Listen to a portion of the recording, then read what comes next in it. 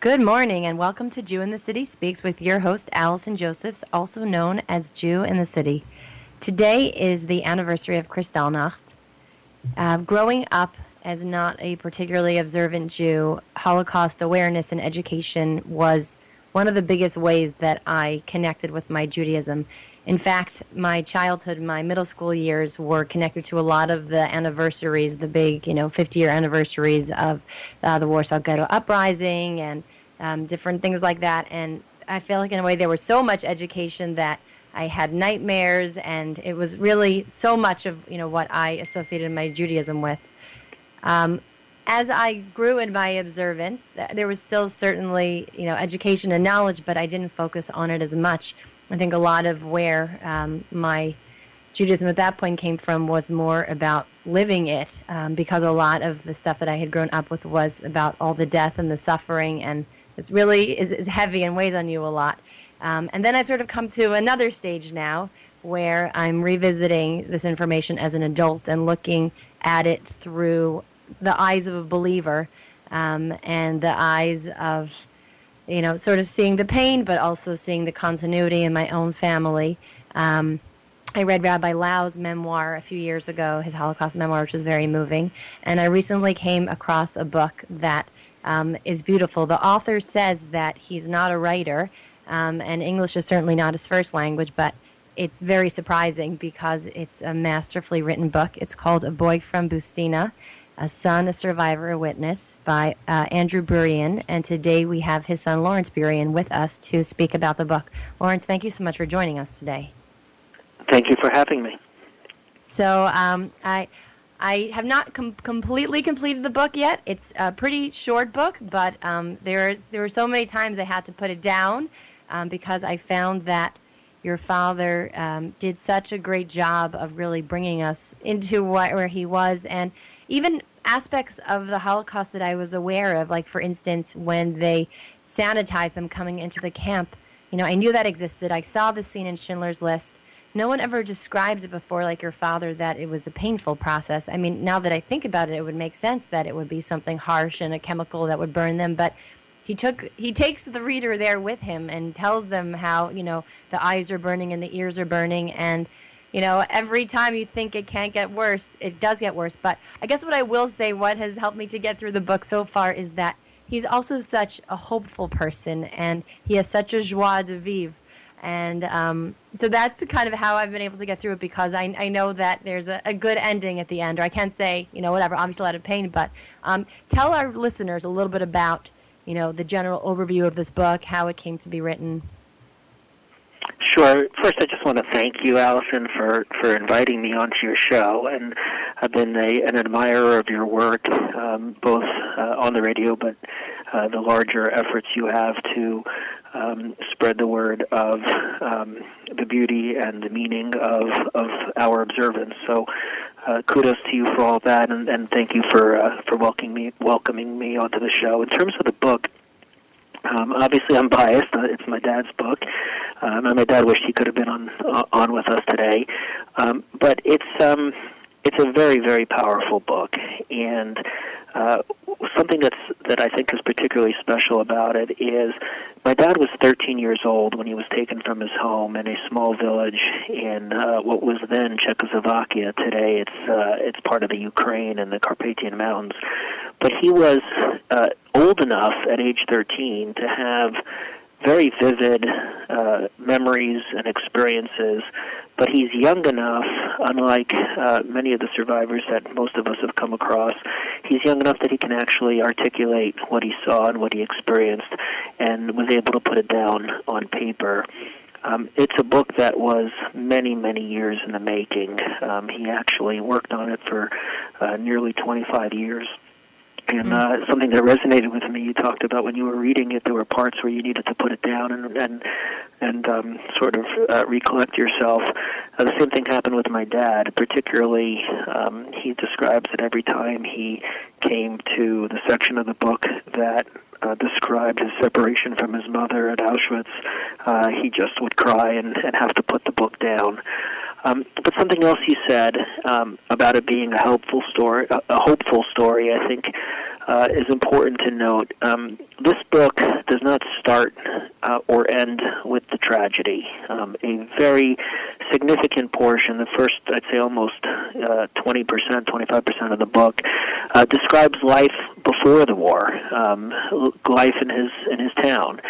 And I think it gives us a connection to the past and an appreciation also for what was lost.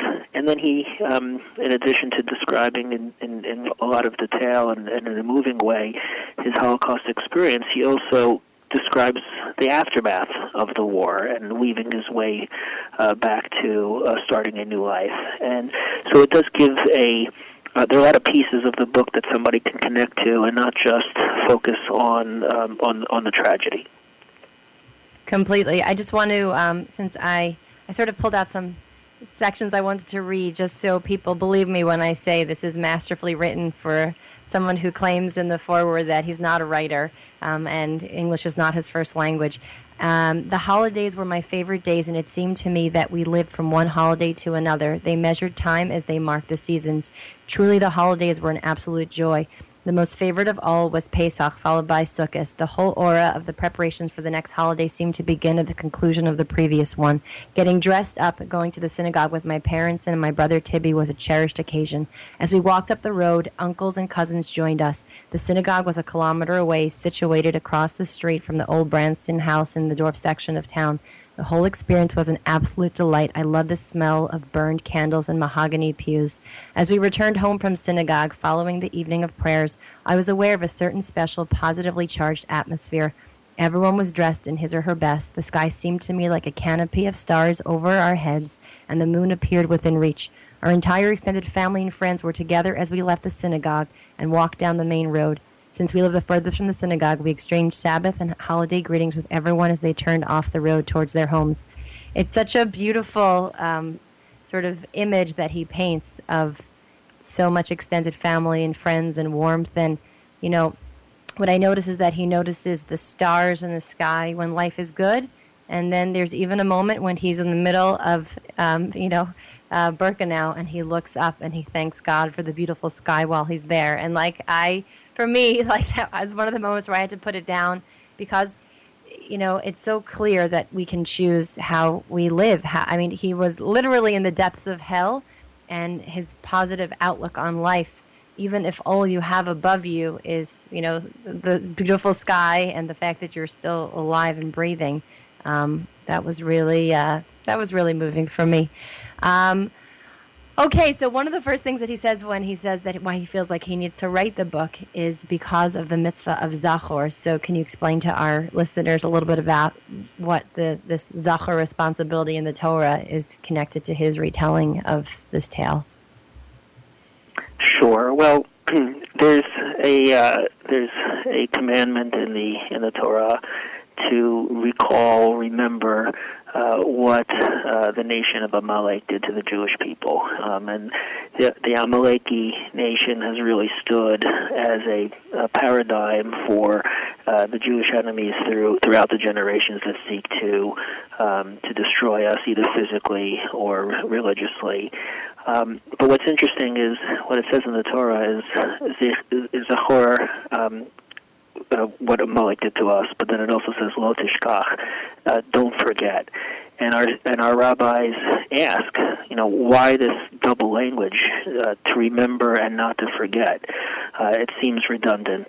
And what they interpret, and what my dad actually quotes in the book, is this notion that there's a double responsibility, one to remember, but also to see to it that others do not forget. And my dad takes that very seriously, as do I, in the sense that, of course, he remembers, and of course, it's incredibly difficult to relive and convey the instances that he went through, but he very much does see it as a mission to pass that knowledge and that education on to future generations, which is really the sole purpose of the book, which is to be something that will survive long after all of us and will be a living testament to what occurred and to educate people. And I myself together with my wife, serve on the board of directors of the American Society for Yad Vashem, which, by the way, is the publisher of the book, and they did phenomenal work with my dad getting this book published professionally. But, it's the mission of Yad Vashem, of course, to not just remember, but also to educate and preserve and pass it on to generations. Beautiful. One thing your father also mentions at the beginning is that this is not a Holocaust. It's 6 million Holocausts. And like I said earlier on, I have had a lot of Holocaust education, read a bunch, seen a bunch of movies. I never heard anyone describe it in that way. And it's very true, and it seems so obvious, and yet I never heard that before. Do you remember when your father came up with this approach or started thinking like that or describing it like that? I can't pinpoint a specific time when he came up with that idea, but I don't think it's that novel in the sense that, at least in recent years, people who are part of the effort to pass on Holocaust education have realized that speaking about a number like 6 million it's so abstract and it's so enormous that people can't really get their head around it. I think there was a film, Paperclips, that tried to bring that home to sort of provide people a sense of what kind of magnitude it is. And what museums have come across, and certainly I know my dad believes this, is that you get more out of actually thinking about each individual. Our tradition teaches us that each person is a universe, and certainly every victim was either a mother or a father or someone's child, someone's brother, sister, somebody's friend, and there's a whole universe around each of those individuals, let alone all the survivors. So I think it's an apt thought. I'm not sure how novel it is, but it's true.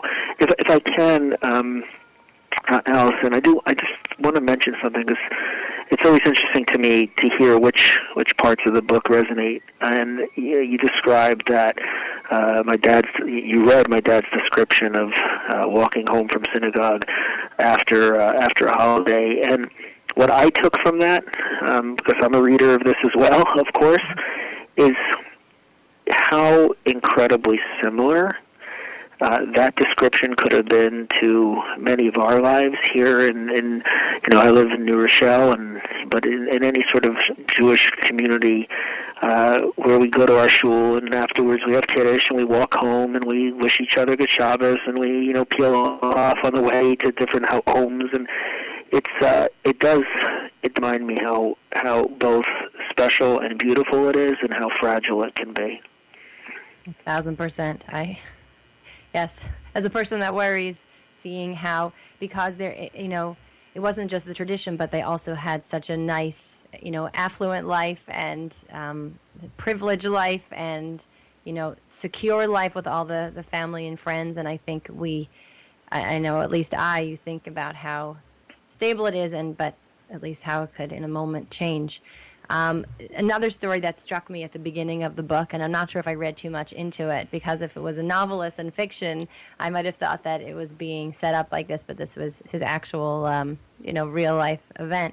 There's a story about honey cake crumbs and as told by his great-grandfather, and also something else that I'm just amazed by.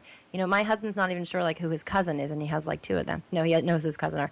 But just your father's knowledge of his extended family is also just so impressive, in terms of his memory, but then also I think it just shows how important family is to him. But if you could share with our listeners about the honeycake crumbs. Sure, it's a beautiful story. This story in particular, an extended cousin of my dad's wrote a book about life in the village of Bustina, and this story was in there. And so this is a chapter. It's a portion of a chapter of the book that is somewhat excerpted with credit to his cousin. But it tells the story, actually, of how my father's, on his maternal side, how his family got their family name, which was Brookstein, which means broken stone. essentially the town of Bustina was somewhat famous in the region because of a great Hasidic Rebbe named Rav Mordechai of Nedverna, who wound up settling in Bustina, and there are many Hasidic tales about Rav Mordechai. In fact, my father's father is named Mordechai after this Rav Mordechai. And excuse me, this Rebbe one Friday evening was having a tish for your listeners who are not familiar with it. It's after dinner where the rabbi has his community surrounding him, typically in his home, and there's singing and there's eating and there's words of Torah. And my father's great-grandmother had baked a honey cake for the occasion, and the Grand Rabbi of Mordechai took a bite of the honey cake, a slice of it, and then, as is the tradition among Hasidim, he then passed around the leftovers of the cake so that everybody could take a bite of a piece of this cake and share from the rabbi's table. By the time it got to my father's great-grandfather, Moshe, who my dad is ultimately named for, there were only crumbs left, and the Rebbe, seeing the consternation on Moshe's face, said, "Oh, don't worry. Even Moshe Rabbeinu, Moses, benefited from the crumbs, the fragments of the shattered luchot, of the shattered." 10 Commandments, the first time the stones were broken. So he gave this word of encouragement that even the crumbs have value. And in the way he said it, it really resonated in Moshe's mind. At the time, Moshe was a bookkeeper for a timber concern. In the Carpathian Mountains, there was a lot of timber work and lumber businesses, and he used to go into the forest and have to take inventory of numbers of felled trees and stumps and this and that. And while he was having lunch, sitting on a log, eating his wife's sandwich and crumbs, the recollection of the Rebbe's words came to him, and he noticed that on the floor of the forest were the broken limbs and branches that were not being used anymore. They're sort of left to rot on the forest floor. And to make a long story short, it hit upon him that this leftover wood could be used for what was then an emerging and highly stylish and trendy cane business, where gentlemen of that age would have walking canes that were beautifully polished and capped. And so to make the long story short, he founded a business and became extremely successful and wealthy in this business, using the crumbs from the forest floor. And when ultimately the government authorities required folks to pick a last name, he named himself Brookstein, or Brookstein, to be broken stone, to commemorate what the Rebbe had told him about the broken stone that Moses benefited from. It's really a beautiful story, and it's true.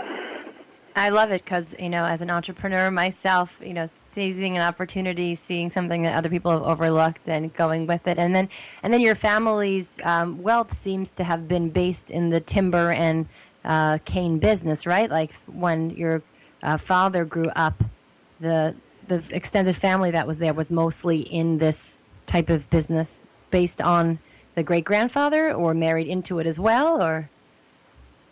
Well, it's a combination.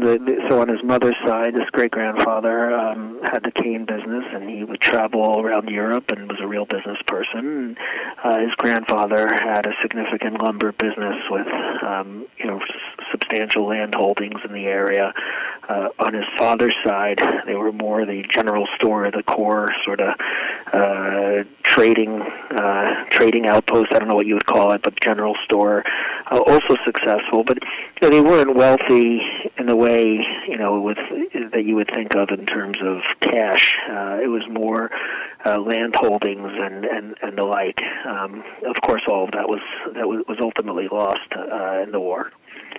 And now this was my reading into it, and I'm not sure if your father intended this, or I'm not sure if it's obvious or it's stretched, but did he put this story here, that he took the crumbs of the life that was left after the Shoah and saw that he could rebuild something? Do you think that's connected to what his vision of rebuilding, or why he placed that in the book? It's such an interesting idea. I'd have to ask my dad. I don't think it would be fair to say that it was a motivating factor for his life, because I'm not sure he himself knew this story until years later from his cousin. So I wouldn't go as far as to say this was a inspiration for him building his life back. Whether or not he saw in himself some connection, maybe, but I don't know.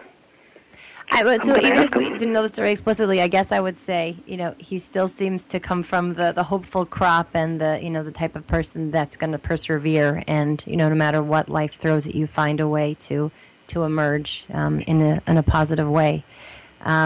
We are about 2/3 done now, so I have a bunch of questions I want to ask you still. And one of the things, because you mentioned earlier that his mother was taken from him in Auschwitz or Birkenau and passed away there. I guess Auschwitz-Birkenau is connected.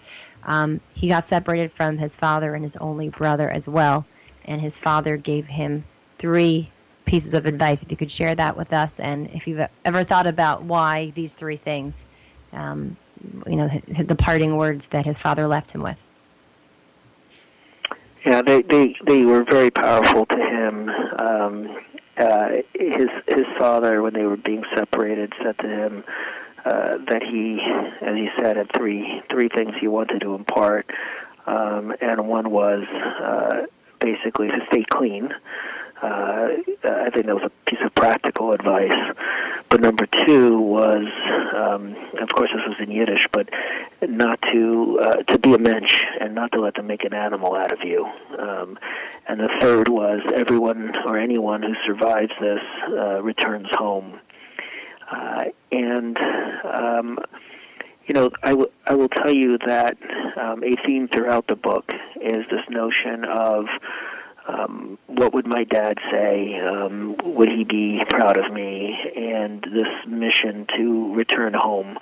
There are times when he describes just you mentioned perseverance and the will to live, and in many ways it was, my dad told me I have to meet at home. How could I not follow his instruction? I have to survive. I have to come home. And I do think in that regard, his return to more sustained orthodoxy after the war, obviously during the war to maintain observance wasn't realistic, but after the war, his recommitment to observance very much, I think, for him was a notion of returning home and rebuilding the life that he had. You can't judge or blame anyone who came to a different conclusion who was a survivor, but for my dad, very much that was about returning home. I do want to just mention, we haven't really given the broad strokes of the story, but this is a book that is told very much without being pedantic. He's not preaching to you. When you read this book, it's very much matter of fact. This is what happened to me, and I think that's part of the power and the charm of it. That there's no agenda, but emerging from it as you read it, there are so many life lessons that one can learn that I believe is, these are universal lessons about family and bravery and survival and faith and, what the body can endure when the mind has a mission and a goal. And in fact, it's also a story of the American dream in terms of what a immigrant and survivor can achieve in this great country of the United States. It's a story of the Jewish people, both our past and our future. It's really a very powerful book.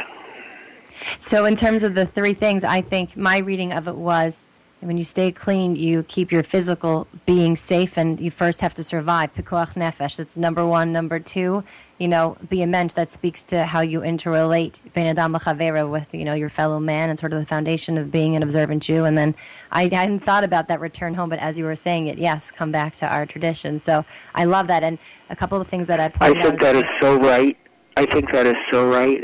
You're actually giving me chills because, when you're so close to it as a child, this is a little bit of my own, any child of a survivor will tell you that there are things in their own home that,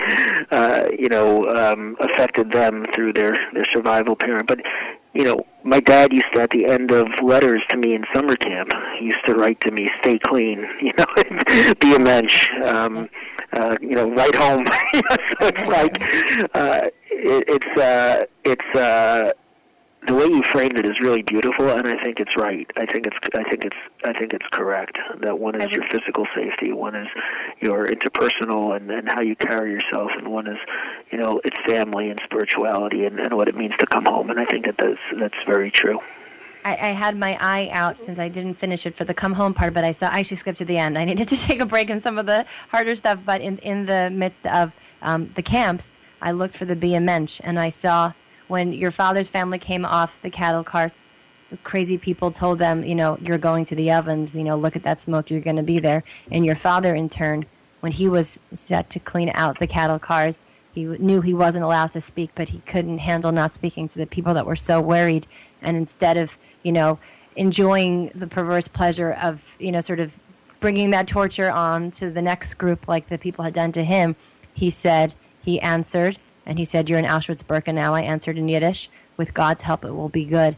And just, to even give like a moment of hope or positivity to people that are terrorized and terrified was huge. And the other point I wanted to say, and we are running out of time now, he was this little kid, this scrawny kid, a frog, his mother called him, and people stole food from him.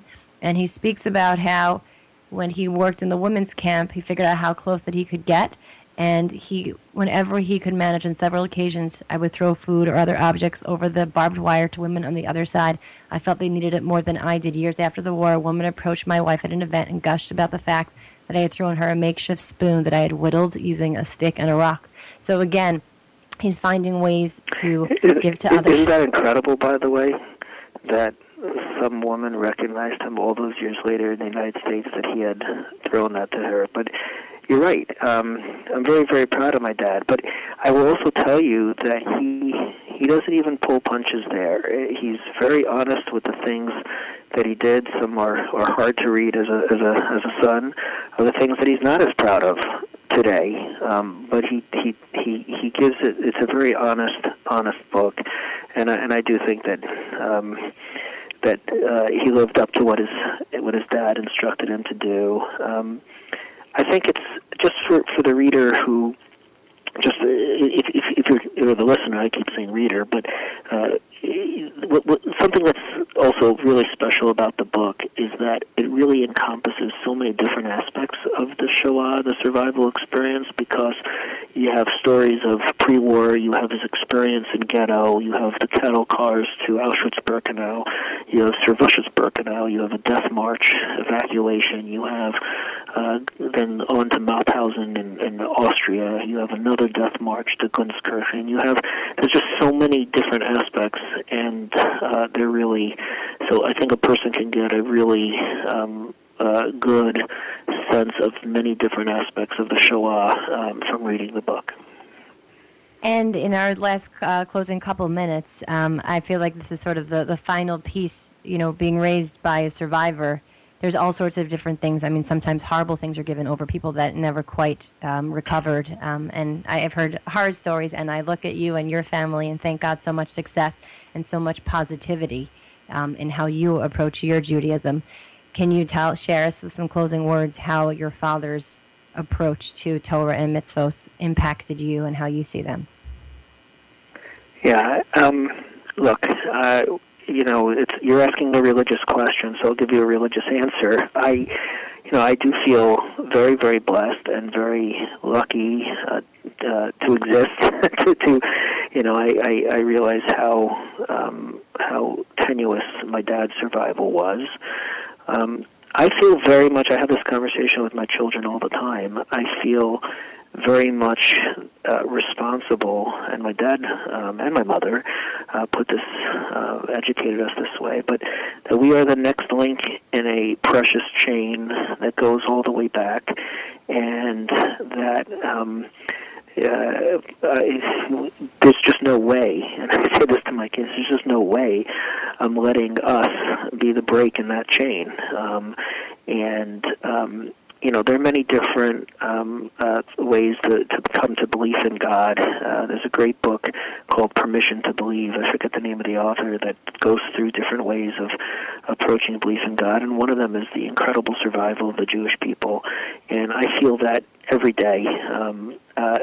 Somebody once asked my dad how he could still believe and be observant after going through what he went through. And he gave this incredible answer. He said, some people are observant because they're afraid of going to hell. He said, I'm not afraid of going to hell. In fact, I've been there. I've been there several times. He said, I observe because it's the best way to live. And my dad genuinely believes that, and both my parents have passed that on to us, a sense of privilege to live the lives that we live and to have the beautiful communities and observance that we have. And in many ways, as we said at the beginning of the talk, what he described pre-war is what we have today when we go to shul and we are with our friends and family around the Shabbat table. And it is a beautiful, beautiful way to live. Okay, thank you so much. I'm afraid that we're out of time. I feel like we could go on and talk about this more and more, but our listeners can buy this book on Amazon. And it is, okay, I pronounced the name wrong. It's spelled like a Boy From Bustina, but the real way to pronounce the city is? How, Lawrence? I think it's a Boy From Bustina. Bustina, okay, fine. Spell it B-U-S-T-I-N-A. Bustina. Okay, thank you so much. B-U-S-T-I-N-A. Just note that it's all the proceeds go to Yad Vashem. Okay, excellent, amazing. All right, thank you so much for listening today, and you can catch us same time, same place next week. Bye-bye.